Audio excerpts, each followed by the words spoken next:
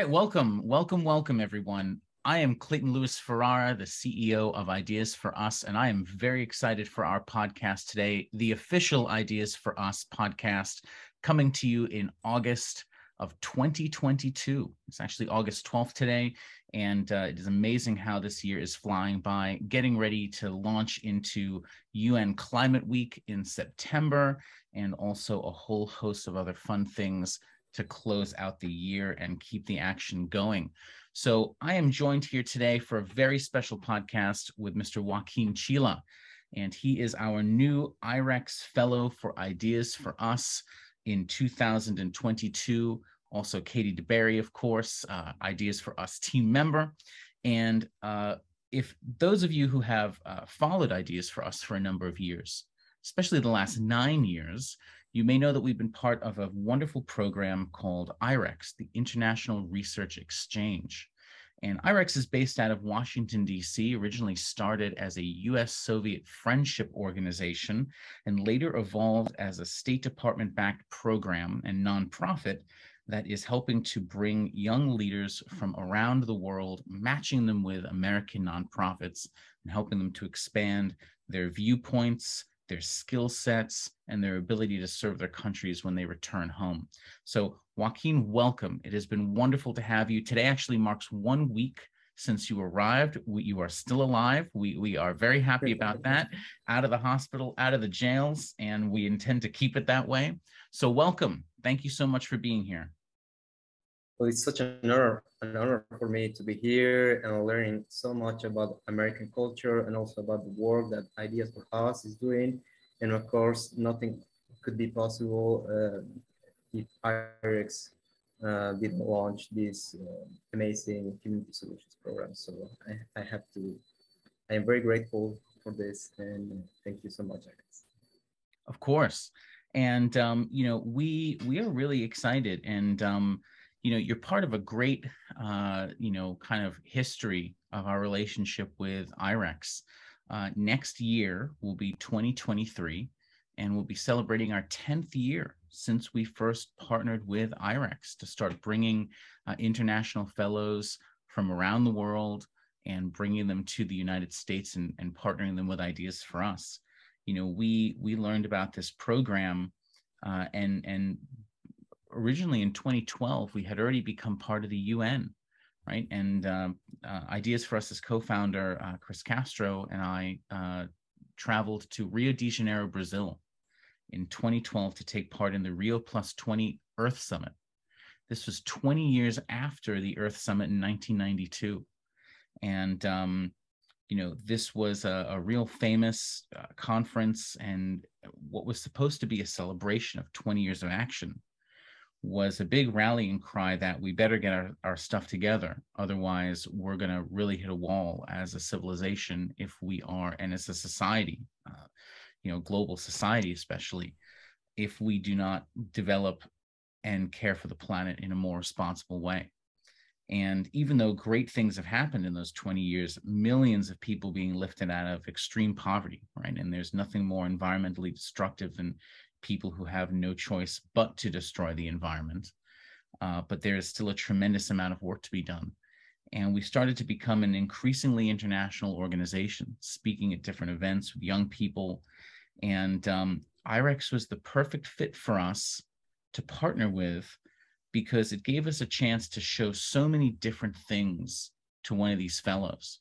So as I'm sure you've seen over the last week, there's a lot of variance in stuff that we're going to be, exposing you to. I'm so curious, what did you think your experience was going to be like before you came here? What were some of your ideas about the USA and what you were going to experience, let alone in Florida? Because I'm sure that after some internet searches, we come to a pretty wild place, and I'll tell you, it's all true. Well, as I have already told you, it's the first time out of my country and the first time, of course, in the United States. So I was expecting pretty much that this will be very different from my country, that I will have to face a lot of challenges, and I will have to learn and a lot and have an open mind, because maybe your culture is very different from the one I have back at home. And well, since I didn't get out of my country, I only know, well, I only knew about United States from what I see in the internet and on Facebook, on the social media, and in the movies, pretty much, about Hollywood. But now I've been here like 1 week in Florida and another week in Washington D.C. And now I can tell that there are a lot of things that you cannot see on the movies or on social media, and that and where you can learn a lot from those experiences and those historical places. And well, that's pretty much what I was expecting to get to know how American people truly are, and that's one of my goals here. Oh, how wonderful. And I'm so excited, you've gotten a little bit of a view, of course, of myself and how I work and those kinds of things. I'm so excited for you to meet the rest of our team in person, right? So, Ideas for Us has such a diversity of just wonderful people. And, I think that there's so much that everybody brings to the table in this organization in their perspectives, right? Real human diversity exists in the perspectives and personalities that people have, right? So a good team, brings people together that have that kind of variance, right? So that you're able to make as wise and informed of a decision as possible, right? About doing anything. Um, One of the things you've mentioned to me is that not only is this your first time in the United States, but this is also your first time out of Bolivia. So that's pretty amazing and got to be a culture shock. What did you think of Washington, D.C.? Because that was the first place that you arrived. Maybe you can share a little bit about what your time was like there before you then flew to Orlando to our headquarters here. Well, when I arrived there, well, of course I was nervous. I was like scary, but when I was at the Grand Hyatt Hotel, I was looking at the streets and the buildings, and the first impression I had was that everything seems so perfect. The roads are perfect, well maintained.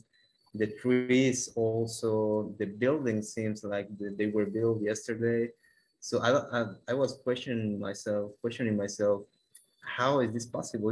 Because in my country, it is very different. And I was also suspicious. Maybe there's something hiding in here. I cannot believe that this could be done. That a society can build this kind of infrastructure, roadways, and so on.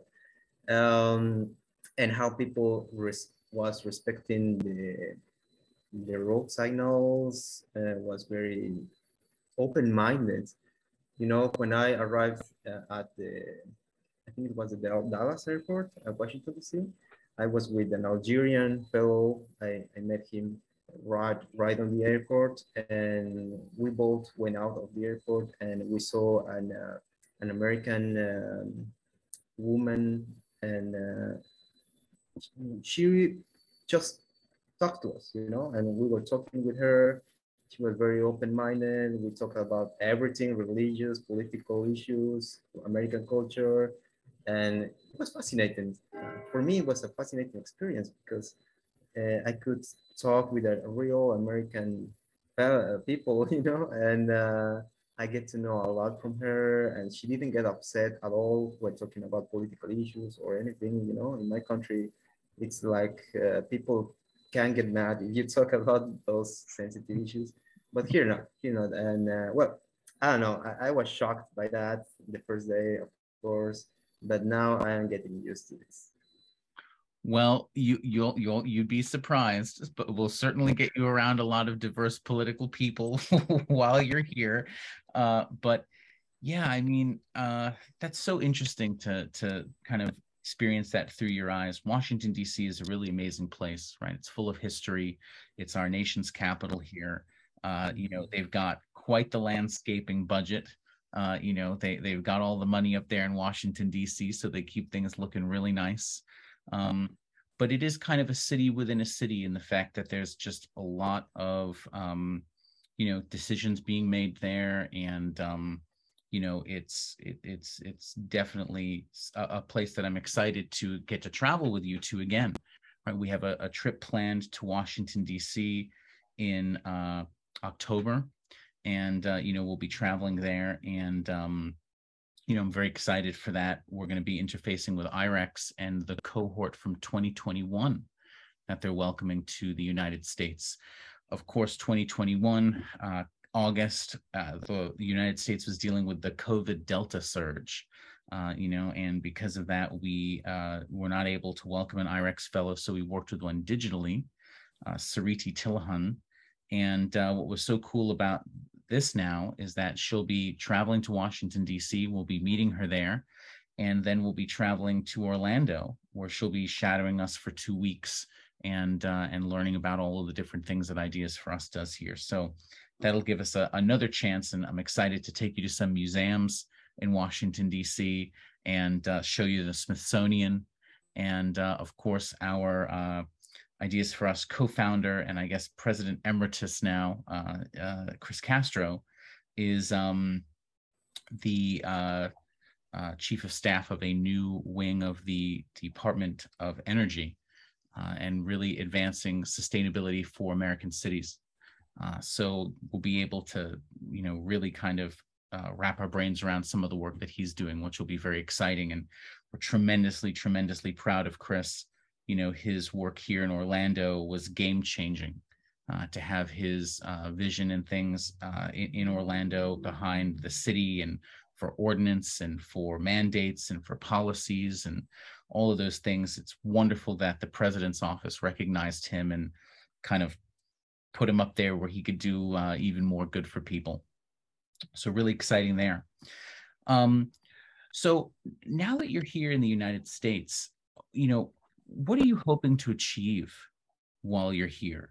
What would make you feel as though you've succeeded by the time you return in November back to Bolivia? Well, to answer that, I think I have to talk about the issues I have in my country doing the work I do. And well, as an environmental engineer, I was pretty much working with environmental action with communities, and I was also doing a lot of volunteering work with young, doing a lot of activities, like cleanups, composting, encouraging composting at schools, at households, also doing bird watching, and any kind of activity that can be used to link the nature with people. And the main struggle I have and my team had and are still having there is how to encourage people to do these activities. How do we engage the community to follow us, to follow our example? It might sound pretty easy to separate or segregate our waste, for example, at homes, but many people don't want to do that. And how are we going to encourage them? We can give them information, we can show them how to do that, but at the end of the day, we are not going to force them to do that. And that's pretty much what I want to learn here. The strategies, projects, activities, any kind of material or ideas that I can carry back home, so we can achieve that big objective that we have. And as far as I know, Ideas for Us is already doing that with urban agriculture or landscape or free farming activities you do. People here in Florida, again, as far as I know, are already helping with these activities and are engaged as a community because if in my country, if we don't work as a community, then projects fall down. And that's one example what we work I was doing there. I was in charge of encourage 100 families to do composting at home. And I could only reach 40 people, 40 families to do that, you know. We give them the material, we gave them compost bins, and we taught them how to do that. But I also assembled a volunteer team of young people to visit each one of the households to encourage them to do that. And but after all, so many actions, at the end of the day, we could only reach 40 people, which was pretty much a good indicator for a pilot project. But you know, I want to reach 100 out of 100, and that's what I want to learn here. I think Yes. part of our success, or at least our reach with ideas for us and then our urban agriculture program, Fleet Farming, is using a lot of social media. And I work in media and marketing, and we're doing that, you know, increasingly as we grow. We're employing those strategies a lot more. So I'm curious, what does like the use of social media look like within your community in Bolivia, and what does the social media landscape look like where you come from? Because it can definitely be a tool to reach a lot of people and to educate a lot of people and encourage them to do things like compost. Yeah, well, it depends because young people use, when I say young people, I mean until 23 years old, maybe. They use a lot of Instagram, TikTok mainly, and Snapchat, and so on. And after the 23 years old, they use more Facebook, a little of Instagram, and LinkedIn. But from 35 years old, people don't use too much social media, only Facebook. Many families don't even use those because I was working, for example, with communities in they were not rural areas, but they seemed like rural areas. And they didn't have the chance to pay for internet. You know, internet in my country is a big thing. It's not like here that you can pay $50 a month and you have unlimited data.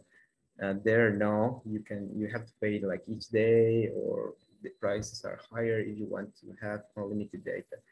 And communities couldn't afford that, so that's why they don't use too much social media, even if they are young ones. Um, so we pretty much do a lot of posts, videos on Facebook, and so on, webinars. But how can we reach the people that are not using or are not able to use internet? You know, so that's why as I as I told you, we gather a group of volunteers so they can visit each home, each one of the households to talk about composting or talk about or environmental activities. And that's pretty much how that works. We also do TV. People in my country watch national TV a lot.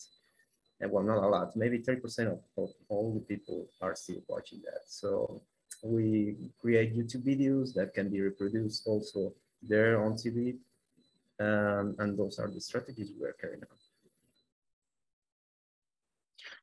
Yeah, I mean, you know, you got to meet people where they're at, right? That's I think one of the big keys of local organizing, right? Then if you can start to think of the people that you empower, those 40 people, which by the way, congratulations on that. You didn't hit your goal of 100 that you had, but that's fantastic that you were still able to reach 40 people, right? Don't view it as a total failure, right?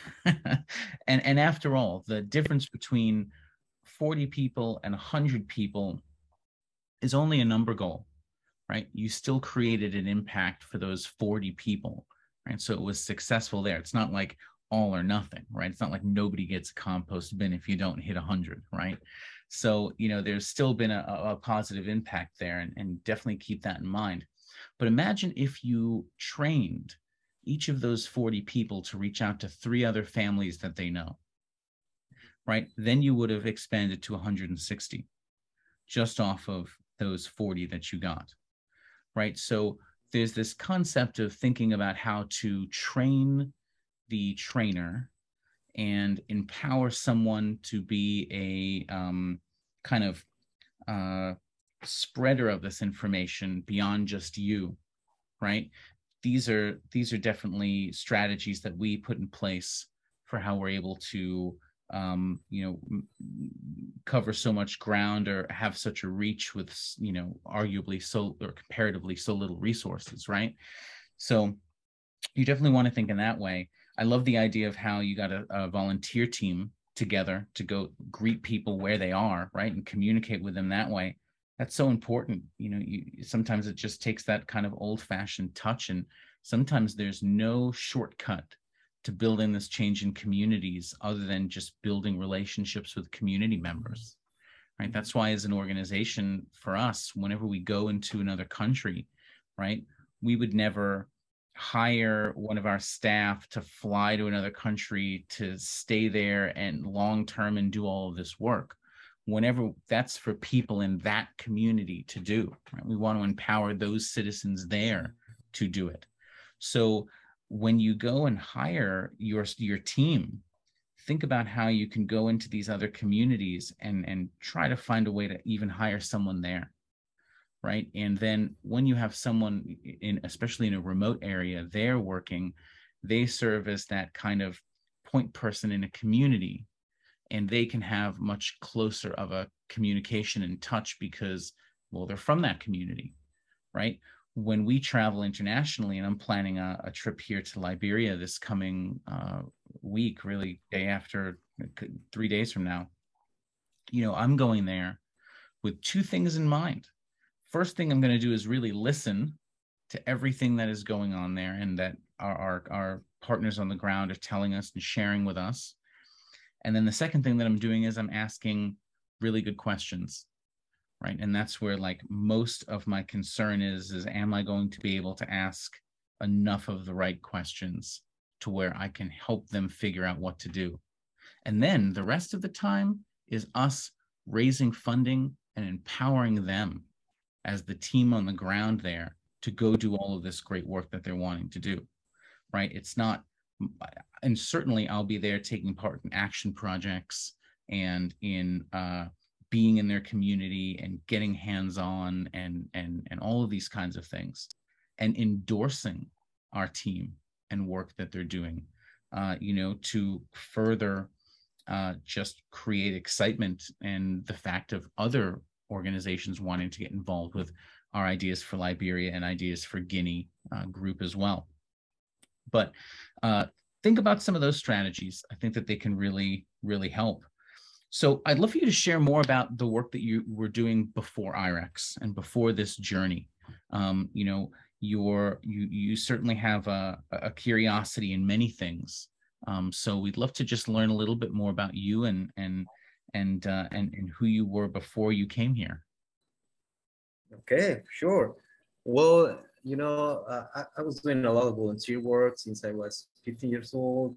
I was, for example, a forest firefighter at a young age for 2 years in Cochabamba city, which is a city that had a lot of fires. I was also helping street dogs in my country because that's a huge thing there also as a volunteer. And afterwards, I was working with doing volunteer with the municipality, doing reforestation activities and so on. After I graduated from university, my goal was to learn from different job experiences. So that's why I was working first with the biggest hydrocarbon company in the country in environmental management. Afterwards, I worked with a private company doing reverse osmosis water treatment plants for hospitals, more of a chemical engineer work than an environmental engineer.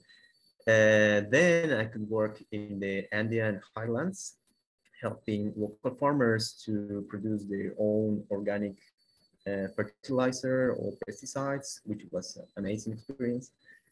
And finally, well, before reaching Awatuya, I was also teaching kids about environmental education a little, and also about math, chemistry, and science, which was really amazing experience. And then I reached Abotoya Foundation, which was, I think, the best work experience I have had until now in my country, because there I could finally do environmental action, which I think uh, I like the most. You know, I feel fulfilled whenever I can talk to people, whether they are kids, youngs, college students, or just community members, and tell them about environmental issues that they are facing and how can they face those. Tell them how can we change our habits to be more environmentally friendly, and also probably earn money doing environmental activities, which is one thing I also want to learn here. You know, how can we do this all these environmental activities in communities, but also earn money from that? You know, social entrepreneurship, which many people in my country are eager to learn. Uh, for example, when I was in a Watuya Foundation, I was in charge of the composting activities in households and afterwards at schools too. But when I was talking with teachers or kids, they always ask me the question, what are we going to do with this compost? Why don't we raise some vegetables with this at school, in school, or at households? And I was telling him, I was thinking, yes, we should do that. You know, we don't have the money to do that right now, but I think we, of course, have to do that, because then people can sell the vegetables and earn money from that, or schools can do that, and then use that money to, I don't know, buy books, buy computers, I don't know, or whatever. So that's one thing I want to learn here too, answering the previous question too. And pretty much that's the work I do, a paid job, but I am also a volunteer until now. I'm working with this platform of young people, which is called the Bolivian Platform Against Climate Change, and I've been there like two years now, and we are a bunch of young people that want to do a lot of things for our country. Right now, we are developing this local conference of youth, which is a young official activity from the United Nations. And our main goal right now in the following months is to create or build a national declaration of youth people about climate change. So we can deliver that declaration to our government so they can hear the young voices of our people to address climate change. So I guess I was involved in a lot of environmental activities and issues all this time, all my life. And I am kind of looking my path. So I guess I am pretty much closer than I was when I was 15 years old now.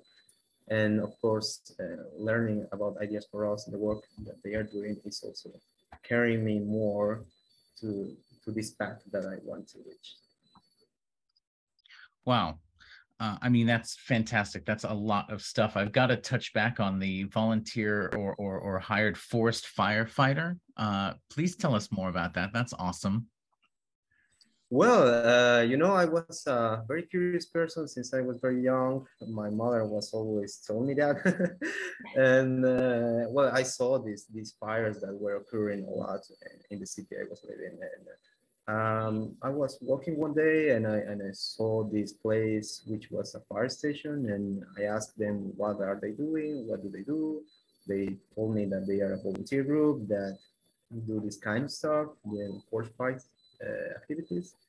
And I asked them, I want to join. You know, I am 15 years old. I know that I am not able to officially join you, but I want to help anyways, you know.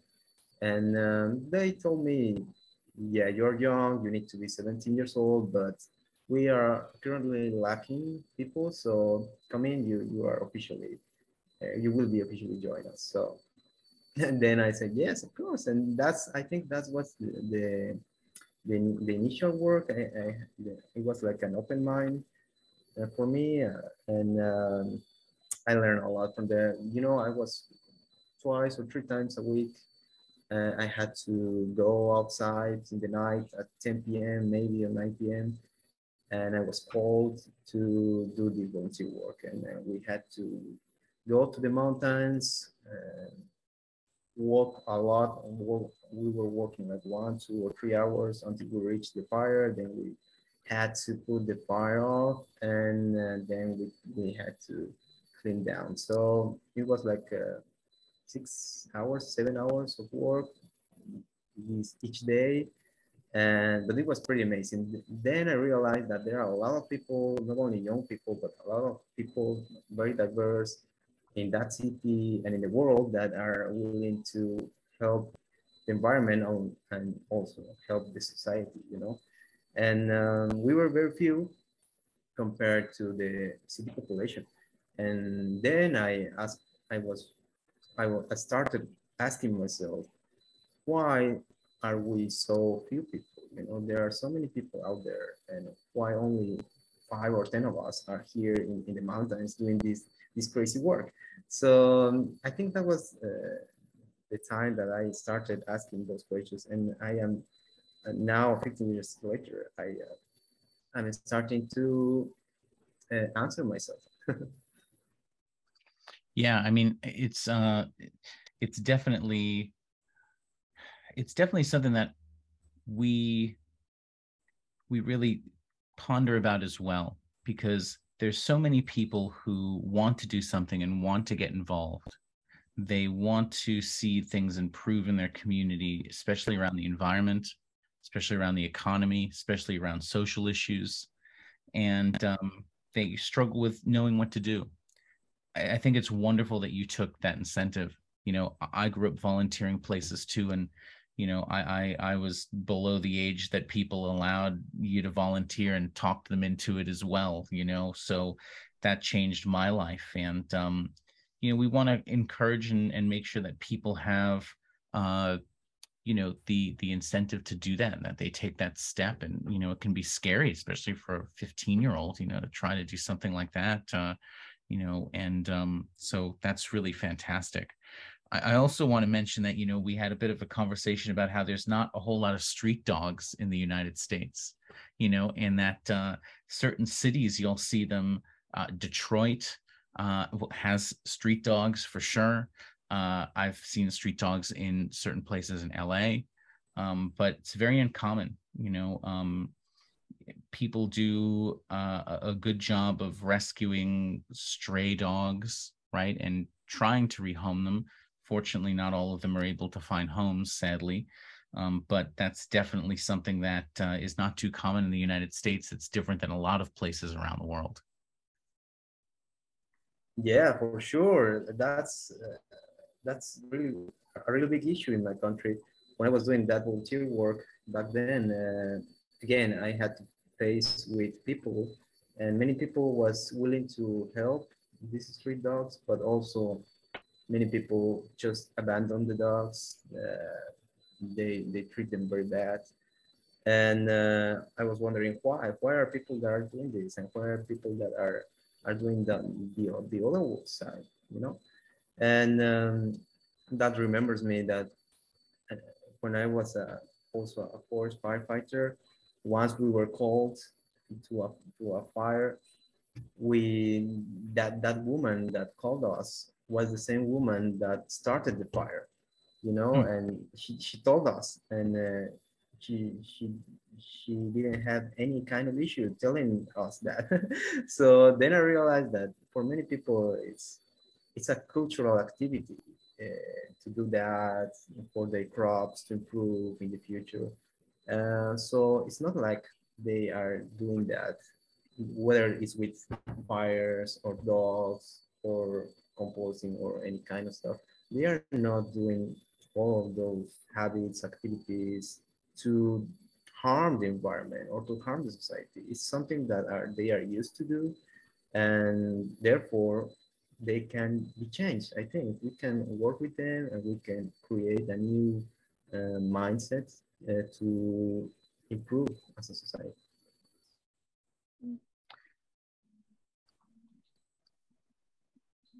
Yeah, I'm very excited to learn from you, knowing that you have this more scientific background, which is very different from mine. Mine's more education and art based. You have the science side, but then you've also had this wide range of experiences. So I know I'm just very excited to learn from you. And I'm particularly interested in the intersection between something like environmental engineering and art, and how maybe the art side can serve to educate people and draw people in. And I'm curious to know, knowing that you are coming from more of a scientific background, what is your experience with that kind of, interdisciplinary work that helps the environment, but also educates people? Do you have experience with that at all? And do you think that art could be a helpful component to educate people and draw people in to the issues? Yeah, for sure. When I was at the university, I was working with a group of people to try to solve the water issue a community has. They have water scarcity, and they don't have enough power, electricity, and so on. So we build this, as environmental engineers, we build this prototype of a small one, so they can treat water for drinking purposes without using chemicals, without using chloride, for example, only as a physical process, using membranes similar to reverse osmosis, but with our kind of membranes. And well, it was technically called nanofiltering, as I remember. And we built that. It was powered by solar energy too. So we carried that to the community. We did some testing there with the water they have. By the way, the water they had was harvested from rain. And we analyzed the results, and the prototype was pretty good. It could be all improved to enhance the quality of water, but the main issue was that it was expensive. It was very expensive, and not only that, it was about the maintenance. These kind of machines need maintenance once a year or twice a year, maybe. But these are very far communities, and how can they by themselves do the maintenance? They are not experts. They don't have technical staff there, and how are they going to buy the maybe some small parts they need to do the maintenance? So that was a huge learning for us. And years after, and now this year, I think, with the Watria Foundation, it was released a contest, a national contest for young people to address the same issue, water scarcity. And I could read the work of a young Bolivian guy that built similar prototype, but he was very creative, and he used only some materials that can be found in these kind of communities to build this kind of prototype. So I guess that's when art comes in, because you need to be very creative. You need to design this kind of model, this kind of machine, but using the art focus, so you can resolve the issues that we have, the maintenance issue, the technical. We were taking, I think we were thinking too much technical. We were like engineering the stuff, but we didn't think too much in the people. So that's when arts join, and that's when you have an art member in your team. I think he can help a lot doing all this research, doing this brainstorming, so you don't commit the mistakes that we committed back then. Absolutely.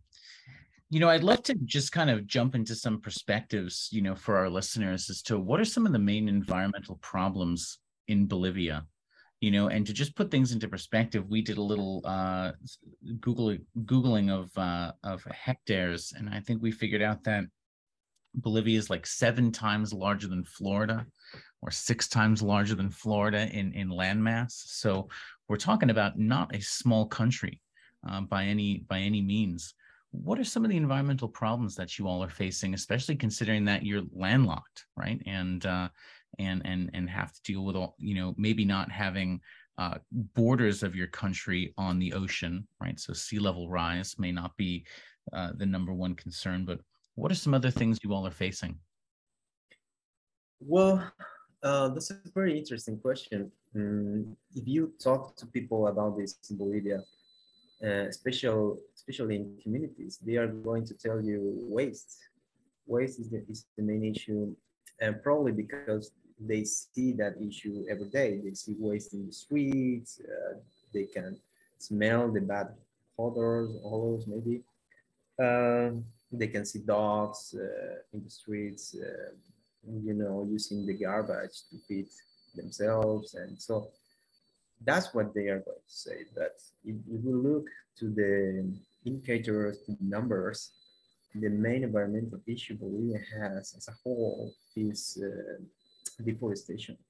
We are deforesting a lot of our forests to or for agricultural purposes. We grow up mainly soybeans, and we export that. We don't even consume a, a lot of what we grow up there. And as I was telling you, one day our soils, similar as in Florida, are not well suited for crop growth for agriculture. But our government is, I don't know why they are still encouraging deforestation for agriculture purposes. And if we look up to our gross profit income rates, and we also look up to the deforestation rates, and when we compare both data or graphics, you can see that deforestation is increasing exponentially, but the gross profit income is not growing at the same rate. So it's not a good decision to do deforestation, but we are still doing that because, well, there are a lot of reasons, political reasons, maybe some private company and governmental coordination to do this kind of stuff. But Bolivian people, young ones, are aware of this. We are learning a lot by ourselves about this issue, and we are looking for numbers. There are now we have access to a lot of indicator research that are very objective, and we know that this is our main issue. By the year 2078, if we keep at this rate, we won't have any more forests, especially in the Amazonian side and humid forests. So that's a big issue. We are a country that is well known not only for its south, but also for our forests, so and our biodiversity. And what will happen in the year 2078? We won't have any more biodiversity. What are we going to do? So resource management is a thing that we need to address urgently. And I think there are a lot of young people that are improving themselves, learning a lot about this, so they can address in the future as future leaders and future authorities to change the path that we're taking. Well, the steps that people take now have a tremendous effect on the future, right? I always say if you're trying to fly a plane from LA to New York and you adjust just a few inches, you wind up in like Canada, right?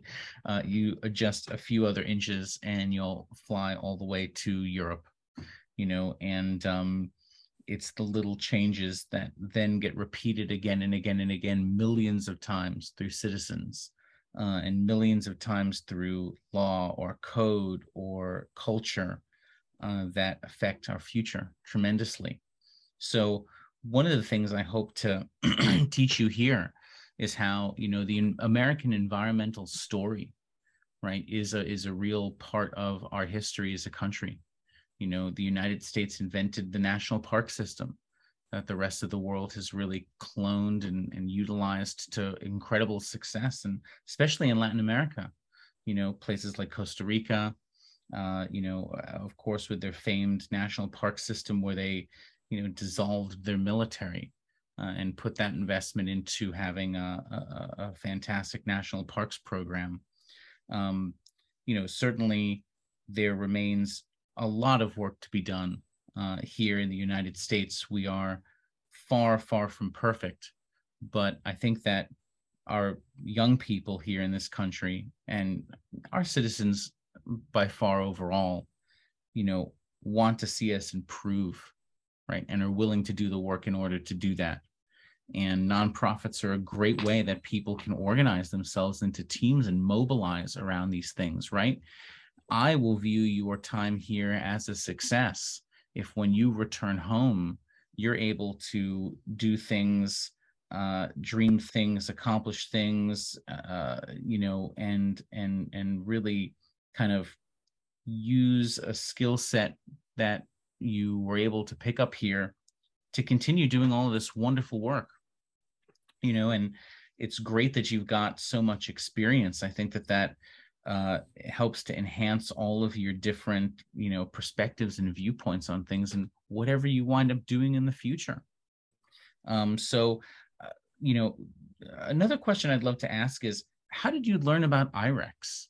And how did you learn about the Community Solutions program that brought you here to then be matched with Ideas for Us? That's very interesting, because I don't exactly remember how I looked it up for IREX, but when the pandemic started, I was looking for scholarships because I wanted to go outside and go and learn about how other countries are facing environmental issues. So I prepared myself a lot. I was searching for scholarship options, master's degree options maybe, and then this IREX thing appeared, I guess, in Facebook, in the US Embassy Facebook, and I clicked on that, and I said to myself, this seems interesting. I don't think I'm going to win this, but I'm going to try anyway, so I can learn how to do these essays and this kind of stuff. So I completed all the process, and I didn't care too much about it, to be honest, because I was telling myself I'm not going to win this at all, so never mind. And I kept working, and then at the end, after half a year, I was a finalist. I was encouraged to wait for the final process, and well, there I was told that finally I was going to travel to the USA.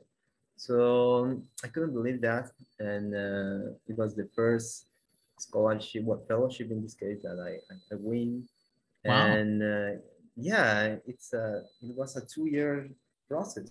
It was not easy for me to learn English and all that kind of stuff. But then I talked with my family. I talked with Awatuya Foundation. I told them about this. The Awatuya Foundation was very happy, so I can learn a lot from the United States, and they're expecting me to be back at home and to apply what I learned from IREX. And well, IREX, I didn't know anything about IREX, but I was doing my own research, and I get to know the amazing work that they are doing here, and they pay for everything these whole 4 months. So it's amazing, They only want people that want to learn and to apply what they learn from the American culture. So that's pretty much what I'm going to do. That's fantastic. What was some of your family's thoughts on you coming here? Was everyone excited? Were they a little worried for you? What did they think?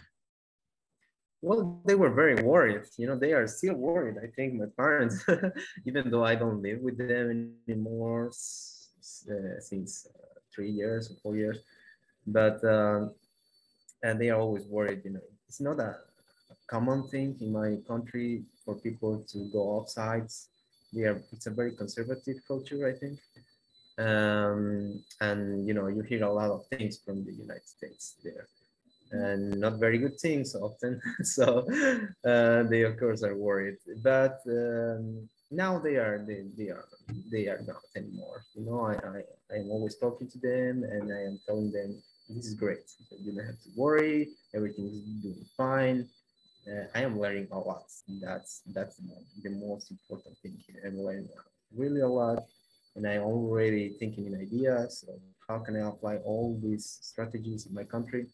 So you don't have to worry for anything.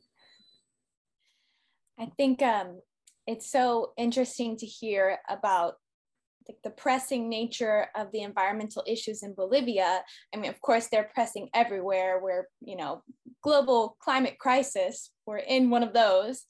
But it's a little bit surprising given that Bolivia and Ecuador, I believe, are really, really led the way for environmental legislation and bestowing the rights of people to nature.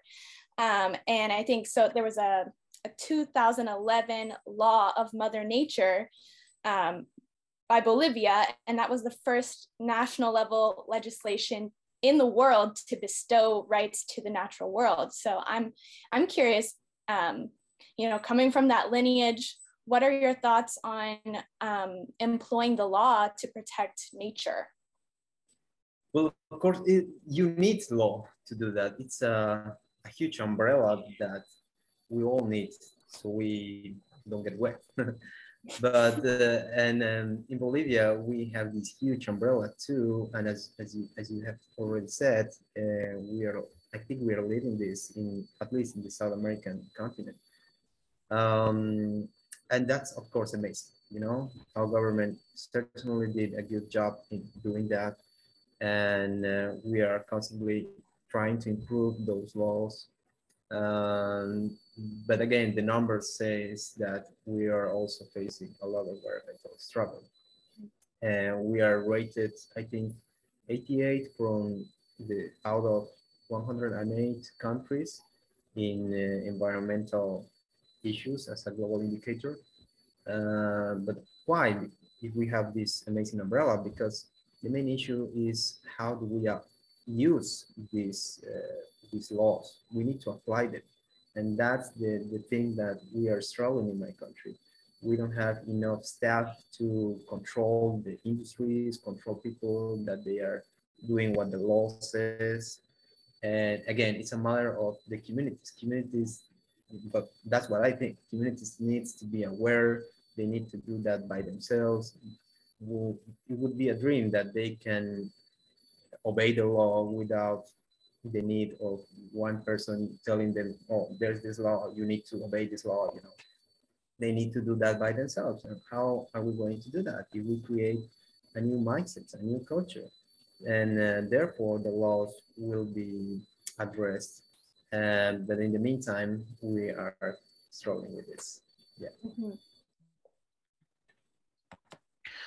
Well, I mean, I think, you know, it's definitely a work in progress. You know, a lot of these laws are new, and sometimes they take time for culture to kind of shift into them. Another big problem with laws is that, you know, if they're not enforced or they don't have strong enough penalties, especially with the environment, people will just game the system.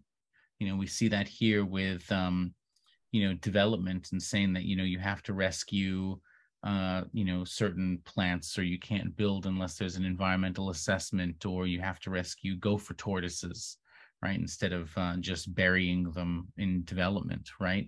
But sometimes the fines for that are less money than the developer has to spend in moving the animals, right? So they'll just bury the landscape and you know, do things like that. It's a real shame because there are some people that are willing to do, you know, really anything for just the sake of making some money. It's very short-term thinking, you know, and I think that there's a lot of problems in the world for people, let alone globally, right, that can be boiled down to just making short-term decisions for the here and the now, and not understanding that they're going to be paying the consequences later on. So definitely things that we want to help to foster strategies to communicate with people in the public to get around. I think that definitely helping to empower people to take action on global issues through local action is our specialty, right? And what we really do as an organization. So with that, Joaquin, I'll say it's going to be just a wonderful pleasure having you here with us.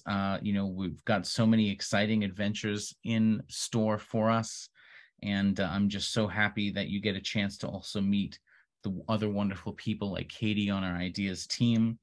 And it's only a matter of time before, we've got you traveling around the U.S. and meeting ideas for us people in other cities and even from other countries too. So this is very exciting. And, you are, as I mentioned, joining a great lineage of amazing IREX people that we've been fortunate enough to have with us over the last 9 years now.